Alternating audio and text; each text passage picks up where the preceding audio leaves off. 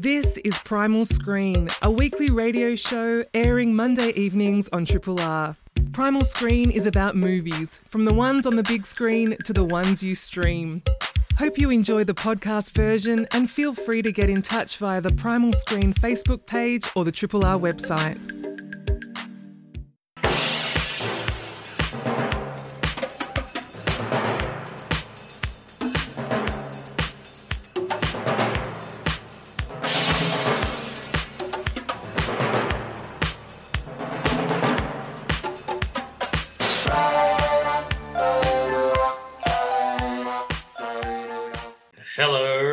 Welcome to Primal Screen, a Triple R film criticism show and podcast.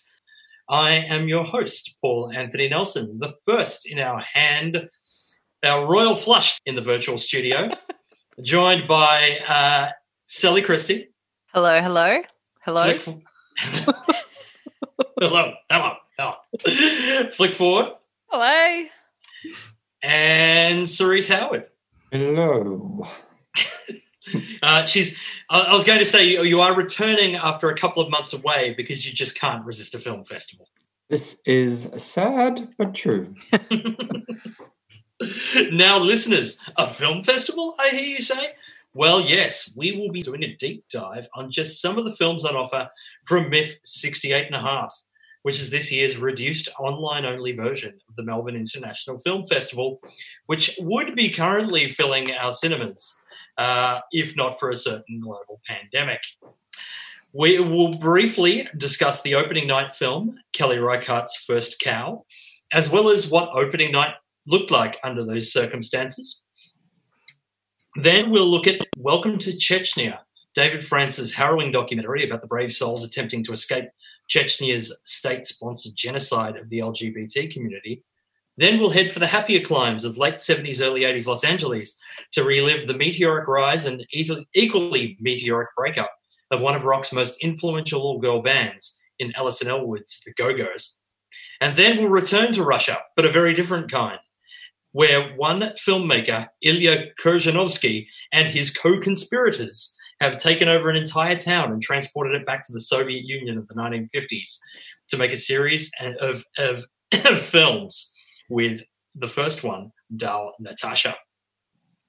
Also, as you listen to us chatting about these films, please feel free to hit us up on our social media channels and leave a comment. Just search for Primal Screen on Facebook, Instagram, and Twitter. So, MIFF 68.5 is like MIFF, but not as we know it. Kicking off online last Thursday night with First Cow, the new film from American independent filmmaker Kelly Reichardt. So how did the opening night of Australia's biggest film festival look like from the comfort of our own homes? Did anyone here catch up with this? I looked at the Instagram stories of people attending opening night, but I didn't do opening night this year. I felt very sad that opening night wasn't as it usually is, because we're normally all there and it's one of my favourite nights of the year, and I just sat at home feeling a bit sorry for myself. I was actually pleasantly surprised that a ostentatious tracksuit that I'd purchased online on a whim arrived on the same night, so I got to just wear that, and it kind of felt like a celebration of sorts. Did you watch the film though, or did you just hang out in the tracksuit? I just got excited, thinking I was going back through all my photos of MIFF in previous years and texting a lot of friends about what we might be watching this MIFF. But no, I actually felt pretty sad, so I just kind of drowned my sorrows with wine and chocolate, to be honest. Jeez. Well, I went the other way. I totally went, okay, what would we have gotten if we were in the city beforehand? Sadly, a lot of the thing I was saddest about in the night is a lot of the places we would have gone to, like Shandong Mama or Transformer or something, none of them delivered a Coburg. So that was the suckiest bit of my night.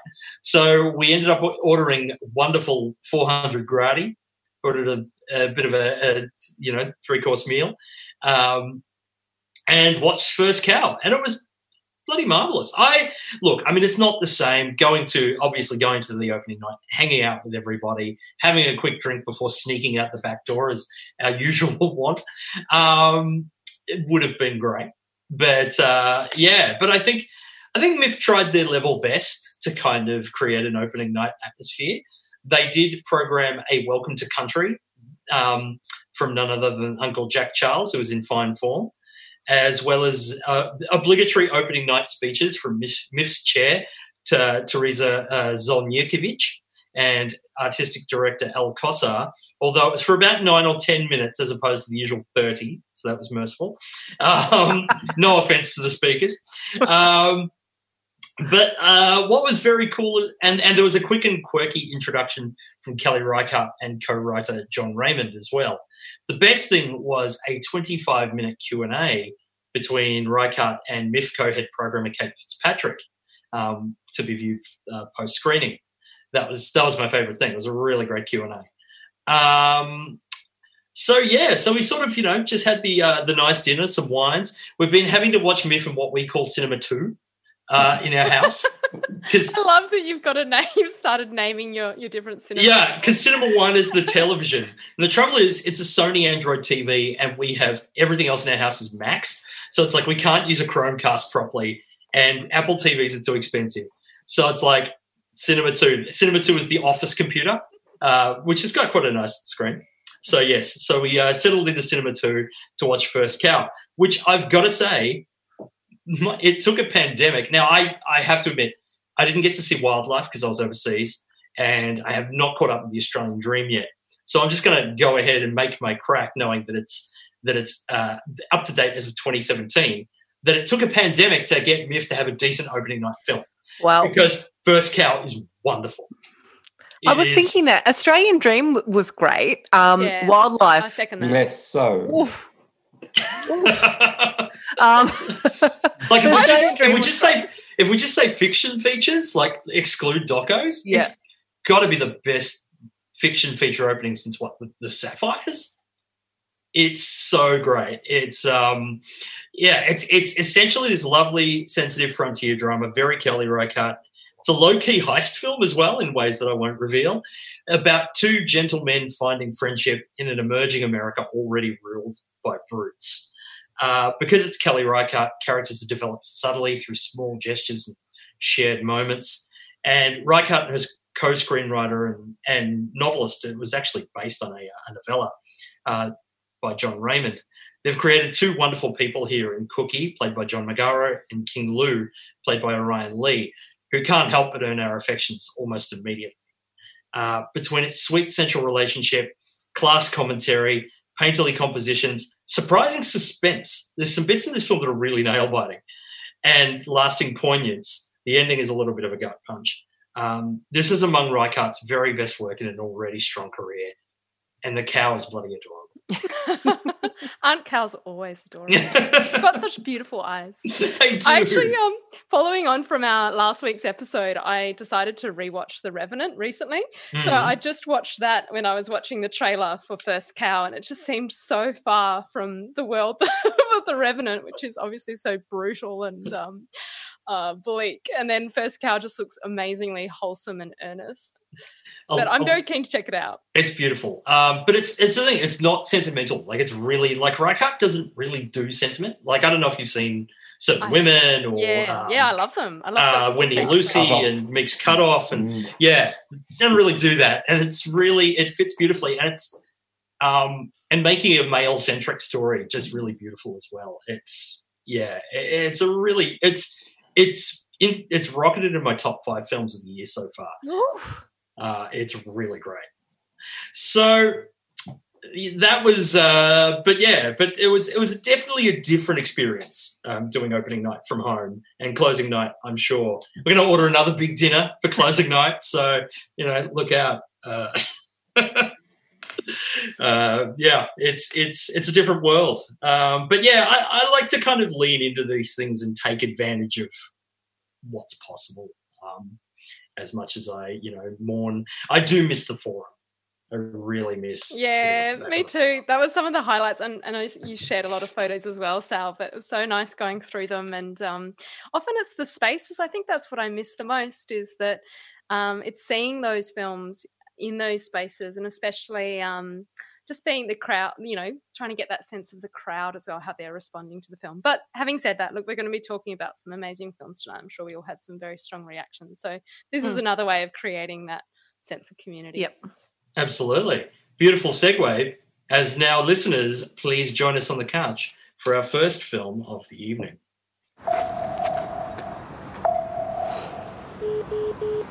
Скажи, пожалуйста, насколько критична ситуация? Дело в том, что мой дядя узнал про мою ориентацию вот недавно. Он в любом случае меня убьет. Аня, мой привет. Welcome to Chechnya, the third documentary feature directed by David France, is an eye-opening documentary about a group of activists risking their lives to confront the ongoing LGBTQ persecution in the repressive and closed Russian Republic of Chechnya. With unfettered access and a commitment to protecting anonymity using innovative deepfake VFX technology, this documentary exposes Chechnya's underreported atrocities while highlighting a group of people who are confronting brutality head-on. The film follows these LGBTQ activists as they work undercover to rescue victims and provide them with safe houses and visa assistance to escape persecution.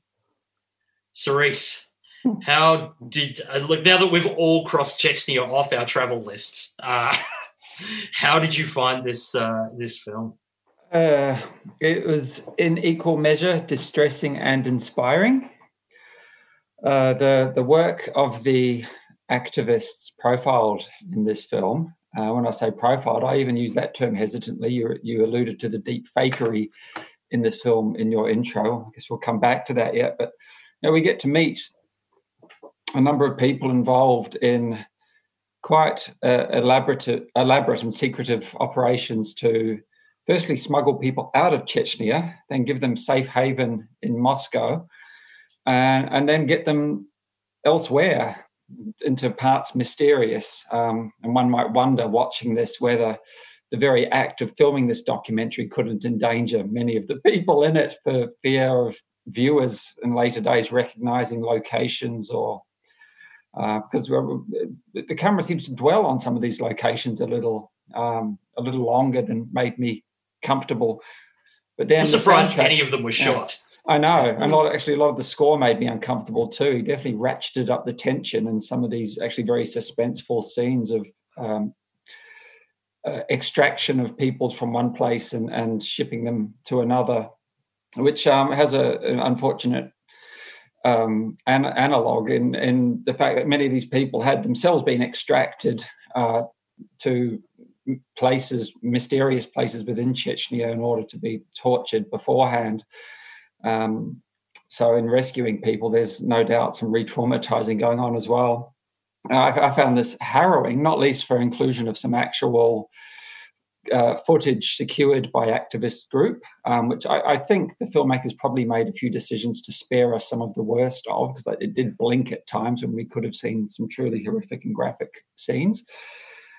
But this is an extraordinarily valuable document, and this deep fakery, this business of protecting the identities of some of the people fleeing Chechnya in this through digital tweakery to their faces in particular, and which is unraveled in one extraordinary moment later in the film. What a development. That's almost deserving of its own documentary, the fact that this sort of stuff is this is something that itself requires some critiquing and scrutiny, because this could be as a technology abused as easily as these poor people had been in the film. It's nice to see that technology being used to a good end rather than some of the more sinister ones that is very easy to entertain ideas of it being used towards. Anyway, extraordinary documentary, harrowing, but hats off and then some to the activist community in Moscow and all of their networks spread about the place. Unbelievably important work they're doing. Absolutely. Sorry, yeah. Paul. I was just going to say, it's the first thing that's convinced me that deepfake is in any way worthwhile. Yes, before this, it was a terrible thing. 100%. Yeah. Yep, my first time that I've seen it used in a positive way as well. Cerise, I completely agree with your sentiment. I watched this the other night, and It's one of those things. I feel like every MIFF, there's a film that gets so deep under my skin that I usually cancel the next film that I'm watching. And I had that exact experience when I watched this. I decided I would skip one of the films we're reviewing tonight, The Go-Go's, because I really kind of just wanted to sit with this film afterwards.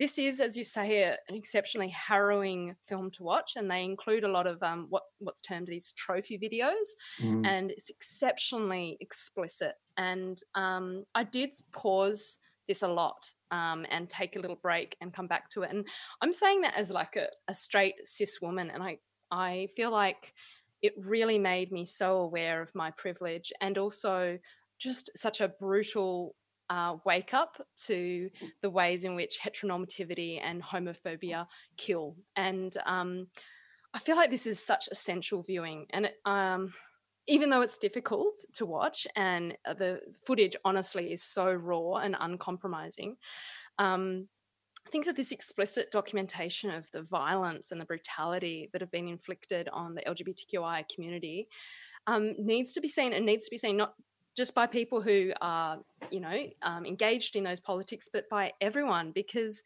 it actually affects our entire community. And this film just is so heartbreaking. But I agree that there is this shining light of the courage that these activists show. And I think that really is what holds this together. And the humanity of this documentary. I cannot recommend this documentary enough. I think for me at the moment, it's my standout. And I hope more people see it. Yeah, it's I don't quite know what to say about this film. It completely broke my heart. I found it incredibly hard to watch, to the point where I thought that I couldn't watch it, but I did.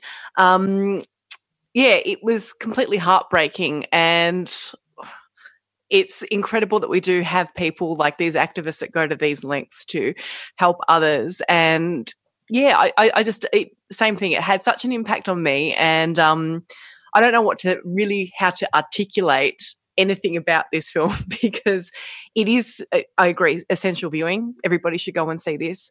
And also the way that we were talking about before with the deep fakes, again, that's something that I think that we'll see time and time again. And I know that David France, his rationale for using that was that he wanted the subjects in this film to still have emotions rather than just blur their faces out. The way, when I was watching it, I was aware of this because it says it at the start of the film, but kind of going, how much is this actually transforming their appearance? Is their hair different? What's their body shape and all this kind of thing. So I was thinking the same thing as you, Cerise. Is this actually going to do these people more harm in the long run, because there are still elements of them that are recognisable? In the moment where we do have that reveal of one person, it's pretty outstanding how much that, everything has been changed on that person's face. It was, quite breathtaking, I thought. So, David France is getting some really great stuff out there. He did The Life and Death of Marsha P. Johnson, which was at MIFF. Yeah, it's interesting you mentioned that particular film, The Death and Life of, I think it was in that order, and the title. But he actually ran foul of some Black trans activists and filmmakers, a particular filmmaker and whole community rallied behind her, who felt that David France had appropriated a story and had cashed in on some of his own privilege as a white cisgender filmmaker. I remember that. Yeah. I remember all that. Blew up in quite a big way. Yes. I don't think he can be anything can be leveled at him in a negative way with his making of this film. I don't think anyone within Chechnya could have safely made this film. In fact, he had people on the ground. There were clearly their activist network who were very careful to speak only very discreetly, to say the least, very elusively, to the fact they had their people in these difficult parts of Russia, a remote part of Russia, to enable them to get people out of there. But still, hats off to him here. Any damage he did to one disenfranchised community with that previous documentary, if that's a blot on his copybook, then this is a gold stamp on it. Yep. Yeah. It's told so intimately and matter-of-factly, and I think it does use the videos, but it doesn't overuse them, and it does get out there, because this could have leaned so much harder on that and just gone for shock and just tried to beat us into submission, and it really doesn't. It shows enough to show, surgically so, just to show how horrifyingly commonplace these beatings are, and enough to give you that impression, and then spends most of its time with the people who are trying to escape, telling their stories with these amazing activists who are spiriting people out. And there's not only deepfake technology, but also dubbing. And one of the beautiful things about this film, as well as the activists and their efforts to get people out, that was inspiring, and these people actually escaping to other countries. The other thing that was also sort of beautiful is that hundreds of people donated their faces and voices to this film for the deepfake technology. Yeah, that is a beautiful thing. Because it's all composites of different faces to make. And, yeah, I found that really lovely. So these film subjects could bravely bring this urgent story to the world. And I think that just adds a grace note of beauty to what is otherwise a thoroughly upsetting film.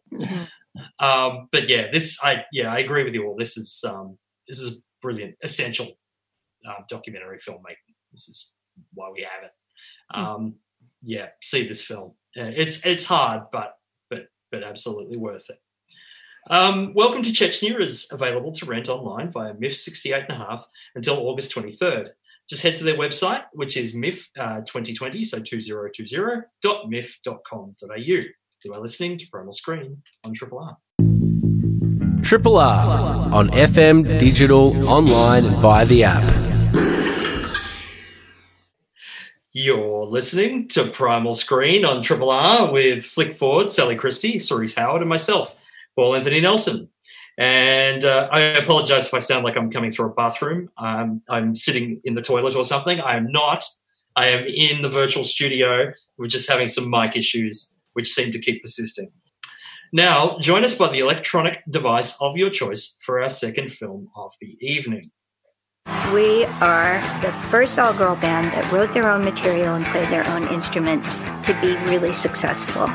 In the course of a year, we had gone from playing dive bars to Madison Square Garden. The Go-Go's is the fifth feature documentary directed by Alison Elwood. In 1978, four women in their early 20s, Belinda Carlisle, Charlotte Caffey, Jane Weedland, and Gina Schock, and later joined by Kathy Valentine 2 years later, sprang fierce and fresh from the Los Angeles punk scene, determined to make the music their way. After just 3 years, a gradual pivot to pop saw their 1981 debut album spend 6 weeks at number one, and they're still the best-selling all-female band of all time. Full of archival footage that captures the band's verve, interviews with the band and those who followed them, including Bikini Kill's Kathleen Hanna, celebrate their DIY defiance of music industry sexism, as well as lay bare the feuds over business decisions, battles against drug use, and drastic relationship changes as punk turned into popular. Sally, I'm hoping your lips won't be sealed for this review, because that'd make a pretty dull radio show. Alex the Seal. I had to. Yes. This was we did music documentaries last week, so another one, and this was a fun one. I did enjoy watching this. I enjoyed seeing sort of their transition from punk to pop, which and of course looking at all that archival footage, it didn't seem groundbreaking in any way, shape, or form for me. One thing that I did kind of have a little bit of an issue with was I really hate when anything says this is the first to do this, to do that. There was a little focus on, at the beginning of the documentary, them talking about the influence of the British punk scene, and they talk about the Sex Pistols and Madness and the Specials, but the Slits were left out of this, which I think, I don't know if they were left out because it didn't feed the narrative. For those people that don't know the Slits, they were an all-female punk band in the 70s in the UK punk scene who also played all their own instruments, wrote all their own music. So I I find it really hard to believe that they weren't of some influence here. And yeah, it kind of bugged me that I know this is not a documentary about all female punk bands, but yeah, the omission of them kind of left me a little bit bummed. But yeah, it was a fine documentary. A name check would have been nice. It was fine. Just as a side note quickly, Viv Albertine from The Slits has a few amazing memoirs, and one of those is one of my favourite books of all time, Clothes, Clothes, Clothes, Music, Music, Music, Boys, Boys, Boys. Good title. Yeah. It's they also do have that careful rejoinder as the first all-female band to play on their own instruments that got really big. They add that. They do put in they that add success that thing at the end of the documentary, because at the start it's like the first female band to do this, and then at the end it was like that got a number one single. It's like, oh, okay, so then let's bring it back there. Yep. Cerise? Well, look, I really enjoyed it. I was startled to learn that they were quite as huge as they were. I hadn't grasped the magnitude of their commercial success, and I'd known singles of theirs without really grasping that they had a real body of work, a few albums, and so there was a lot here that was, I loved all the archival footage. I loved all the early punk footage of them live, and the company they kept, and some of the truly rock and roll anecdotes. That sort of stuff is par for the course for docos like this, but I'm glad to know that the Go-Go's were as debauched as anybody else in their heyday. That doesn't necessarily equate to healthy living, and I don't necessarily endorse such shenanigans, but it's just, it would have been quite a tame doco if there hadn't have been some misbehaving. It still bugs me, though, that the Go-Go's have an apostrophe in their name. Right? Why? Same. Yes. The Go-Go is? Yeah, I hadn't realised. So that the Go-Go's sticks in my craw a little. It's the big things, the things that I really hone in on. Grammar. No, it's bugged me all week too, Cerise. So I'm glad it's having that effect on somebody else. Because I type it without an apostrophe, and then I keep finding it has one. No good. Yeah, I was too. I was shocked by the magnitude of their success and their meteoric rise. Like the very definition of the word in the non-geological sense, anyhow. Like from 3 years from forming to the number one album in America is quite astonishing. And then they fell apart almost as quickly.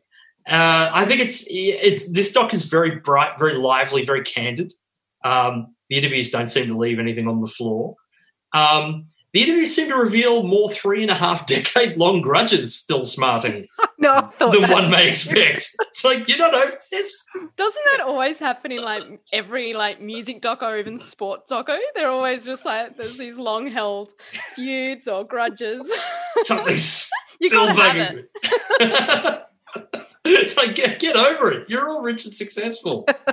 Jesus. It's sort of it is in that way, as we've all sort of expressed this surprise. It is a timely reminder of just how kind of revolutionary their very existence was in the American music scene.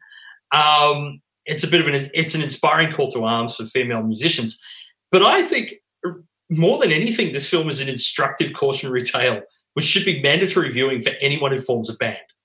Like this is like the instructional video they show you. Oh, you're going to form a band? Okay, watch this. It's like if this happens to you, make sure you get joint songwriting contracts or have the respect that if somebody's going to write the songs, they're probably going to make more of the royalties because they wrote it. And just things like that. Lots of pitfalls that young bands can avoid. Interesting with things like that because I'm pretty sure I think it was the Ramones who, with their royalties, they did split them equally, even though they didn't all do all the songwriting. So it was interesting that the kind of should they get more because they write the songs? Probably, or should it be split 4 ways between the band? But yeah, interesting that kind of thing there. Yeah, and that whole thing, I got to say, Jane Weedland, then, now, and always, is adorable. Yes. I loved her. And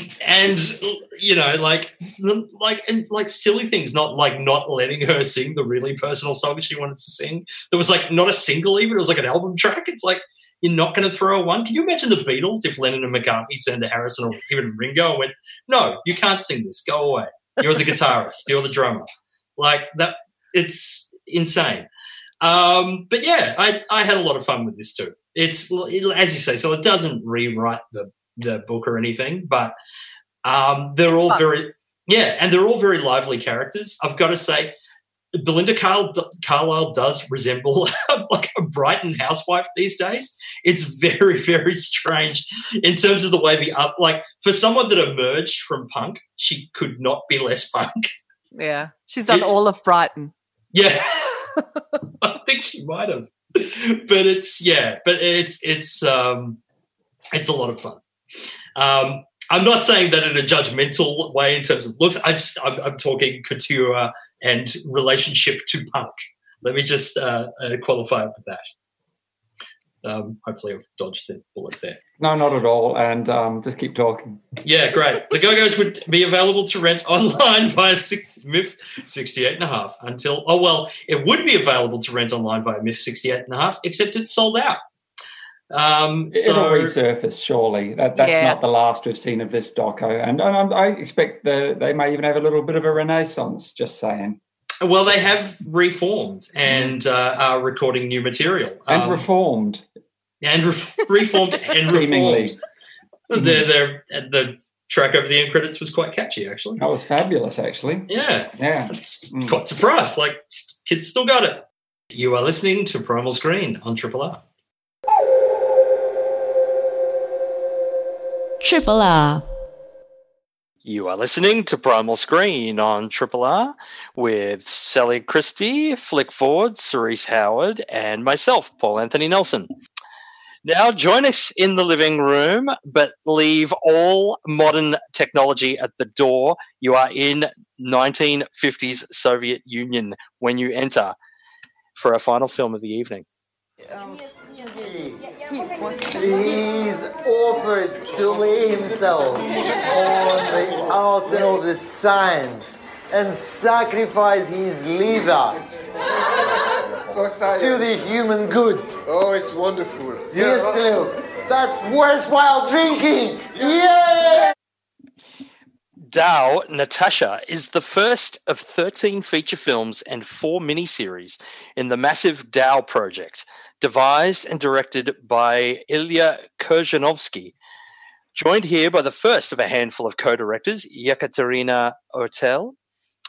If you don't know what Tao is, it's spelled D-A-W, and it's completely worth Googling.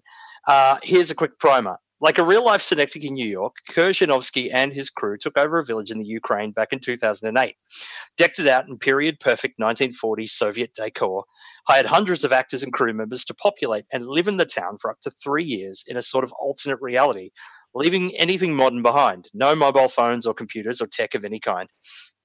Assigned them characters and roles and filmed them 24/7.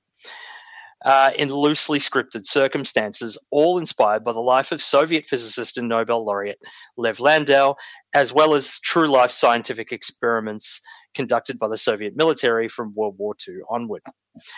In this first film, we meet Natasha, who runs the canteen of a secret Soviet research institute. She has a love-hate relationship with her younger assistant, the doctor's daughter, Olga. The two gossip, bicker, and even physically fight one another in the canteen after dark, a fraught surrogate mother-daughter relationship with, at times, a borderline erotic intimacy.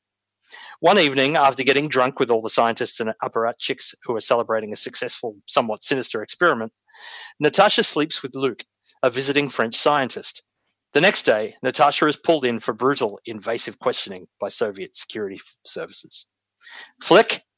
On paper, this film, hell, this entire project, just screams Flick Ford at me. Was it an enticing first step into a larger world? I don't know how to take that, Paul.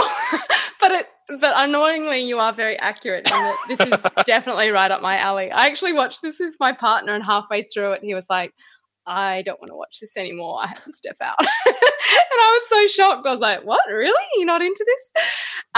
Yeah, look, this is really, it's pretty bleak, and it's a really curious film, and the whole setup, like, I'm glad that you gave a bit of an introduction for listeners who aren't aware of this, because it's such a bizarre setup that it really deserves a spotlight of sorts. So I encourage people to kind of look into this project a bit further. It's really creatively and ethically very curious. Look, I think that this film is really exceptional. It's been an interesting start for me for MIFF, because but all these films have really affected me, and I don't know if it's from being in lockdown and this being kind of the only kind of thing I'm watching at the moment.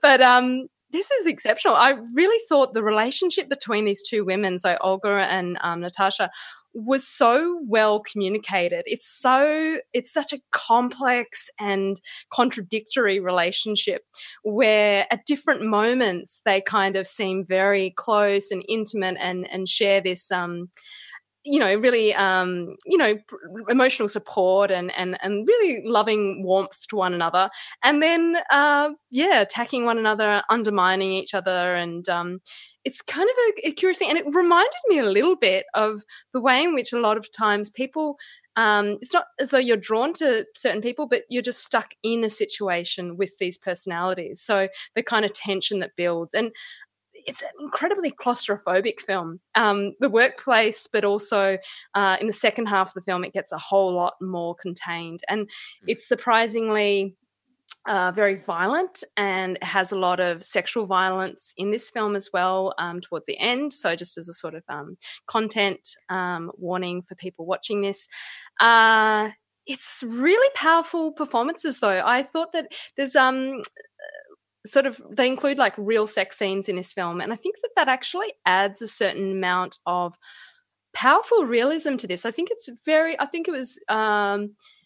It's interesting how the formal decisions really are closely entangled in the story that they're telling, and this sort of invasion of privacy, not just on the actors, but also the way in which your every aspect of your life in a totalitarian system is invaded and made sort of property of the government. So I thought that these decisions of whether or not it's ethical are really interesting. And I think that the film, because of what it's dealing with, it's really well positioned to kind of complicate that. And I don't think it resolves it. I think it's just more a really brutal, sometimes very stark picture of this time. I was into it for sure, and really I feel like so often we don't see older people on screen, and I know Natasha's not particularly old, but I actually found that really, really refreshing. Just as a side note, just having a woman who's much older, and she's a very attractive woman, but I think that there was something about I just was glad to spend that time with her. I thought she was a really engaging character. Cerise? Yeah, look, I watched this just after Welcome to Chechnya. Oh, wow. What a double. Yeah. Jesus. And in their own way, they're quite apt companion pieces for one another. Both are about the overextension of the state and control and violence and policing of sexuality and paranoia and fear. And, this Dow project, this monstrous thing, so many years in the making. I think it was about 10 or so years in the making, and then about 3 years of actually populating this little 1950s Stalinist-style Soviet village. The output of it, there's going to be such a flood of films. If they're all of a similar tenor to this, that's some binge watching I don't want to do anytime soon. I mean, I'd happily watch them because I love a bit of Eastern European miserabilism, and but that would be overwhelming to sit down for one after another. Hopefully there's some light for all the shade from this particular film, which I presume is the first entry in it, that MIFF haven't just arbitrarily picked one of the many. It's the first one the filmmakers have put out there. It's the one they premiered at Berlin. Yeah, I don't think it's the only one that's already had some sort of an airing. No, actually, half the series you can now go to the Dow website and watch for $3. You can rent them for $3 each. I do have a notion that most of them, if not all of them, will be grim yet. But but look, I found a lot to admire in this, and certainly the commitment of everyone involved can't be faulted. The performances are extraordinary. It does feel all very lived in. It doesn't feel like some sort of a set in the slightest.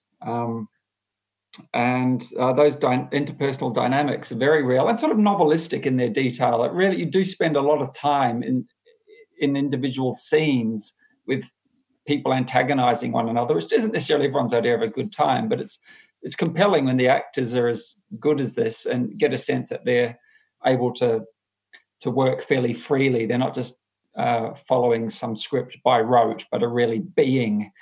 And they're all playing characters who share their own names just to add an extra level of a lack of distanciation between reality and theatricality here. So this is immersive and it is grim. But, if you love your Eastern European miserablism, this is some primo material. So it's funny you say theatrical. I agree. It's very reminiscent of experimental theatre experimental European theatre of the 60s and 70s, with a bit of Lars von Trier thrown in. Yeah. I've got to say, I mean, you both been talking about how grim it is. I thought some of it was actually really funny, particularly early on. There's the scene where everyone's getting drunk and it just turns messier and messier. There's the whole relationship between that. At one point, Natalia and Olga have a literal, like, a push and shove, damn near fist fight in a canteen, which is incredibly awkwardly, darkly funny in the way that only European cinema can do. I saw that one section of it. I think I've seen the first 40 minutes, and I agree. I thought that bit was very, very entertaining. It was very funny. Well, stick with it. Yeah. I think that's a really good way to describe it as well, as like in two parts. Yeah. So my partner was like saying he was leaving. I was like, it's probably good you didn't stay for the second half. Oh, God. Yeah, you're right. Dark. When the interrogation starts, it's like it sort of becomes, it's all within that world. It feels very organic, but it is almost another movie. You kind of go from this, this love-hate frenemy relationship and there are moments of warmth within that. And I think Natalia Berezhnaya, who plays Natasha, is outstanding. I cannot imagine how difficult this was to film. Where she had to take herself to go through this. I mean, she's got fight scenes, she's got a graphic, real sex scene, she's got this horrifying interrogation scene. Like, the stuff she goes through is incredible. That real sex scene at least has some tenderness. It does. It really does. Yeah, I think that's actually what I liked about it the most, and I was thinking a lot about the purpose behind that, is you're actually able to capture something quite beautiful in that moment, and I wonder whether a simulated sex scene would actually have that level necessarily. And I love your point, Flick, about the invasiveness of the state, like state surveillance, and this almost echoing that is such a great point. I thought this was kind of a mad, darkly funny, eventually quite confronting, but always engrossing character study. And it reminded me also of plays like Genet's The Maids, like with that sort of interplay, particularly between the two women, that also kind of serves as a first-hand trip through the asphyxiating, mind screw of just living day to day in a totalitarian society, ready and all too willing to destroy you at any moment. If you've got the stomach for it, I highly recommend this film. I think it's brilliant. I really loved it. I'm looking to watch the rest of it now. Yeah, I think we're almost thinking like a one a week or one a fortnight. Try that, see how that works. You couldn't do more than one in a day; it would destroy you. But looking forward to exploring more nooks and crannies that this world has to offer. So, Dao Natasha is available to rent online via MIFF 68.5 until August 23rd. Just head to their website, which is 2020.miff.com.au. You're listening to Primal Screen on Triple R. Triple R. You're listening to Primal Screen on Triple R with Cerise Howard, Flick Ford, Sally Christie, and myself, Paul Anthony Nelson. And Radiothon is coming as that announcement signalled. Our own Radiothon show is in a couple of weeks on August 24th. Of course, Radiothon this year may be the most important in our history given circumstances and everything that's gone on in the world. So please, if you are in any sort of position at all, and we realise that not everyone is, and that's totally okay, but if you are in any position at all to continue supporting Triple R in any way, please do so come Radiothon. So on the first of our two specials looking at the films of MIFF 68.5, we took a quick peek at First Cow, then reviewed Welcome to Chechnya, The Go-Go's, and Dal Natasha. But now we wanted to take a quick whip round the table, a lightning round if you will, with some individual festival recommendations, if we've had time to watch anything else. Shall we start with our special guest star, Cerise Howard? Sure, why not? Saw a wonderful documentary a couple of nights ago, Born to Be, from director Tanya Cipriano, a very inspirational documentary that resonated very deeply with me. It's about a surgeon in New York City who is something of almost a saintly figure for doing extraordinary work in the realm of gender affirmation surgeries. And it's a doco that profiles not just him, but various of his clientele who very kindly and generously and bravely show something of their transitional journeys. And I was more than tearing up throughout much of this really beautifully made doco, very well measured, paints a beautiful picture of work done and often underappreciated by the wider medical community. And it speaks to me very, very personally as a trans woman. So there is that. But with my critical faculties still intact, I would recommend this film to anyone who actually wants a feel-good doco and unambiguously feel-good documentary experience, this MIFF. And I'll give another shout out to one other, if I may, to a whole different sort of film, a lovely animated feature. Morona's Fantastic Tale from Romanian animator Anca Damian. I'd seen a previous animated feature of hers before that was incredibly Eastern European miserabilist, about a Kafkaesque experience had by someone in hospital who had become a non-person somehow bureaucratically and therefore couldn't be treated. And it was just incredibly depressing. But in terms of its animation, incredibly inventive. And so is this one. This is a lovely story, which admittedly is told from a dog's equivalent of a deathbed.